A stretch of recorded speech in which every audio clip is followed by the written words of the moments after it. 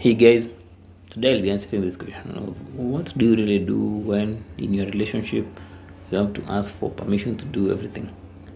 Let's say you have to ask for permission from your partner to meet your friends, to do the things you want to do, or to even go out, or to even talk to your family, to even visit your family. Like you find yourself in this instance where you ask for permission, and how do you really know that these aspect has stepped into manipulative territory?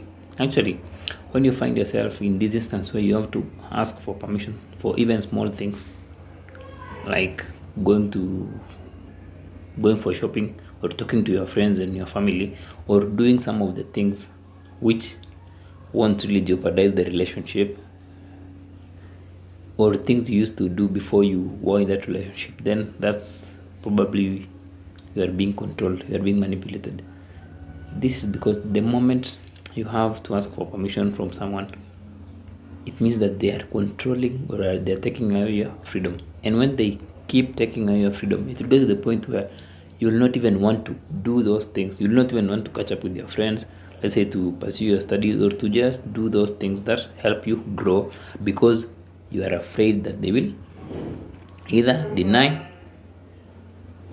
or they may get angry if you do them. Actually, the other thing to know if it's manipulative is when they get angry when you don't ask for permission. Let's say you go and meet your friends, and then you go and meet your family. It's your family, but when you meet them, they might get so angry, or even when you call them, they might get so angry that you did it behind their back.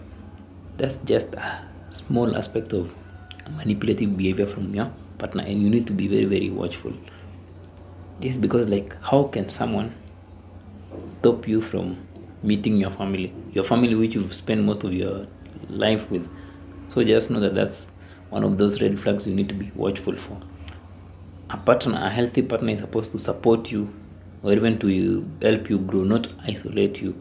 So the moment they push you away from your support network, it will mean that you'll not have this ability to, because if you're used to asking for permission, it will mean that you not have a voice in the relationship. And when you don't have a voice in the relationship, when they do things which you don't like, you will not confront them because you've lost your voice. So don't lose that voice because you are just in a relationship.